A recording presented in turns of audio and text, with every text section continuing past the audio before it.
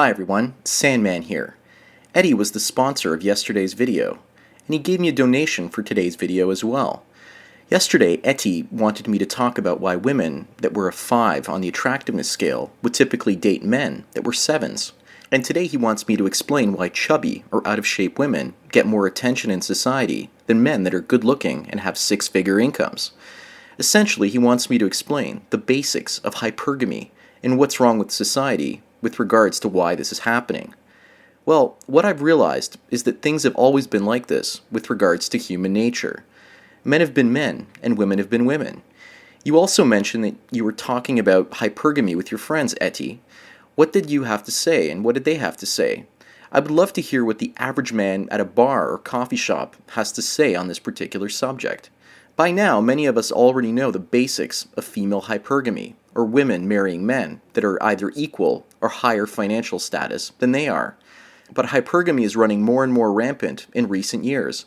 We've gone from many women wanting a regular 3-bedroom bungalow in the suburbs to giant McMansions bought on debt that threaten to destroy the very fabric of our society.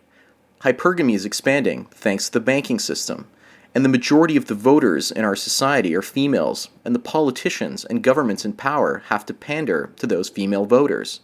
Hypergamy and the global debt bubbles that we are exposed to today are all tied at the hip. Politicians want to hold on to their power, and women put them in that power to begin with. So the political leaders are essentially encouraging hypergamy by encouraging governments to spend more and more money and dole it out in the form of social programs, baby bonuses, and food stamps. The debt-based expansion of our society will come to an end at some point, and then our consumer-based economy will be exposed as an emperor with no clothes. Of course, this will not change human nature, and women will continue to remain hypergamous. But when a financial crash does happen to the system, the situation will reveal to many men what hypergamy is all about. I had a client that I was working with last summer. She told me about the remote community of Sault Ste. Marie up in northern Ontario, and what happened when its economy essentially collapsed. My own experience has put me in Cuba and former Yugoslavia as a teenager when they were undergoing periods of economic stress and collapse.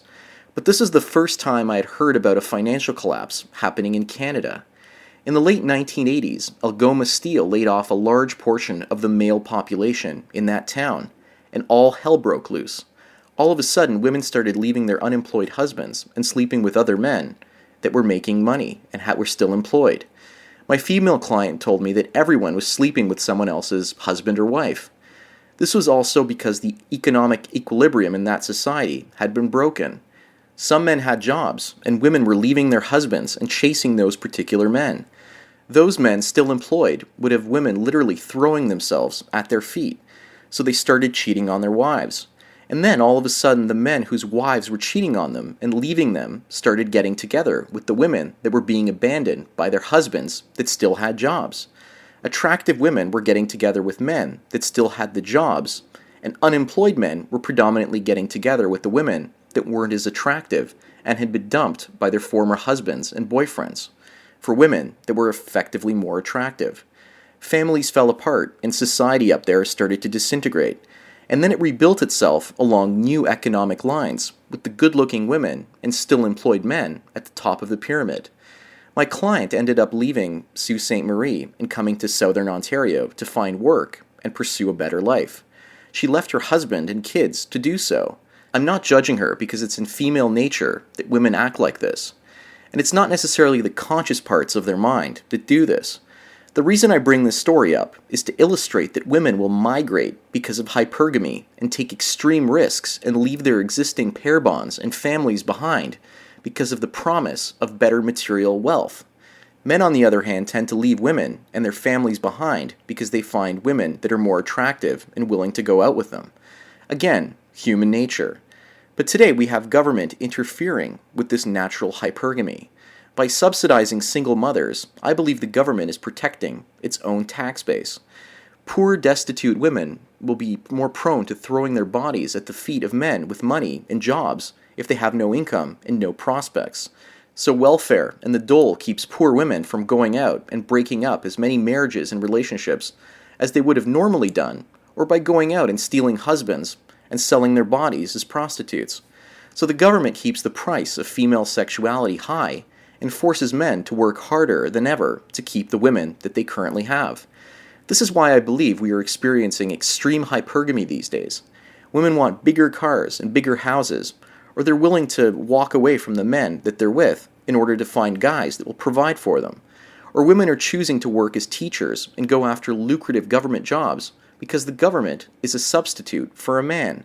A couple of days ago, the media here in Canada was talking about the financial benefits of being a teacher, and they said that the average teacher earns $132 per hour once you work in the salary, pensions, and benefits, and once you factor all of those things in. It takes the equivalent of $2 million in annuities with guaranteed benefits to match the pension that a teacher gets in this country. And the majority of teachers are women. So no wonder my friends that still date are saying that they're running into nothing but teachers on dating sites like Plenty of Fish and OkCupid. How many guys do you know out there that make anywhere close to over $100 per hour? And I'm sure that no female teacher wants to marry a guy and then get divorced only to have to split her pension with him later on. You can see a real hypergamous dilemma here. However, if this was a male teacher, his mother and the other women in his life would call him selfish and greedy if he didn't settle for a woman that was making less money than he was. But if a woman holds out for a wealthy guy, then we call her smart and independent. So two supposed equals in our society, male and female teachers, are told they aren't equal after all, and that a man is basically supposed to risk his retirement while the woman is supposed to protect her money. Money that was most likely created in the form of debt by a government that panders to women. How are we as men supposed to take this type of action seriously? How are we supposed to just grin and bear it and risk everything that we have? I don't think so. As government jobs around the world become increasingly scarce, or as governments such as the ones in Detroit and other municipalities can no longer afford to pay out pensions, men and women with these lucrative pensions will lose them completely or a good portion of them. And if that happens, those women will start to seek out men with less means. Hypergamy will go into reverse, and the age of extreme hypergamy will come to an end. And human nature will ensure that hypergamy once again returns to a lower level of equilibrium. That's about all I have to say on hypergamy today. Yesterday I spoke about doing a photo shoot with the would-be gold digger with a spoon for a nose that has recently hit the wall. Today she agreed to do the photo shoot, and it's a go. So sometime next week I'm going to be posting some pictures of her. She joked about dressing up as Sailor Moon. I should just go out and find an old, cheap Sailor Moon costume and dress her up and put her in the back alleyways of my hometown. What does everyone think? Gold-digging Sailor Moon stalking the back alleys up here in Canada. Should be a lot of fun, right? I'll see if she has any interesting costumes in her closet, or dresses or other outfits, and I'll try to dress her up and take photos of her. She also has an obsession with Frida Kahlo, who also had an affair with Trotsky, one of the most famous Marxists in the past 100 years. She might enjoy posing as Frida Kahlo. I guess I'll have to wait and see. Again, what does everyone think? Maybe I should also use Photoshop to make her look like Frida Kahlo as well, with a unibrow. I'd like to end today's video talking about a few things that have been on my mind recently. In the last few months, the number of angry MGTOWs out there has been increasing. There are a handful of guys out there trying to shame other MGTOWs.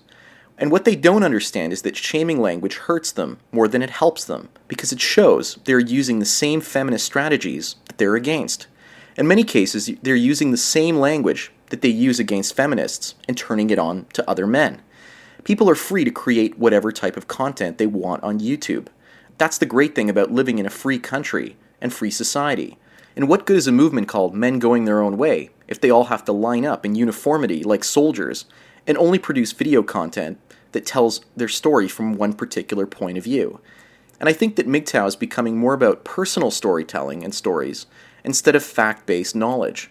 The early MGTOWs were brilliant in their use of logic and reason, but I think the next generation of MGTOWs want to get into their hearts and the hearts of other men and tell those types of personal stories. I don't want to sit up on an ivory tower somewhere and stay inaccessible, looking at everyone like they're inferior Philistines. I want to be able to communicate my ideas as an ordinary person, instead of saying that I'm above everyone else. We are all men that have been oppressed by social Marxism through feminism. And I think we can all agree that our lives have been touched by feminists in ways that have harmed both our hearts and our minds. And so what do some of us do? We take our pain and inflict it onto other men. Attacking each other is not going to help us. We might as well hang up our hats like MGTOWforums.com. If you're like Nacho Vidal, the guy that built, ran, and then shut down MGTOW Forums, then why build it in the first place? Why construct amazing things and amazing ideas simply to destroy them later because you're not happy with the direction that other people are taking them? Why let your own ego get in the way? We all have our own style, and I know that I've helped dozens of men to see the truth about women around them. As long as that continues, I will keep doing the videos that I do. With that, I'd like to thank everyone for getting this channel over 500,000 views. Thanks again to Etty for both of your donations. And thank you everyone for taking your daily dose of red pills.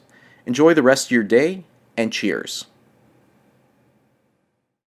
Save big money at Menards. Let the fresh air in and keep the bugs out with replacement screen for your doors and windows from AdForce. It's easy to install, durable against the elements, and comes in a variety of types to suit your needs. Repair your screens today with a roll of replacement screen on sale through May 5th. And check out more great deals happening now in our weekly flyer on Menards.com. Save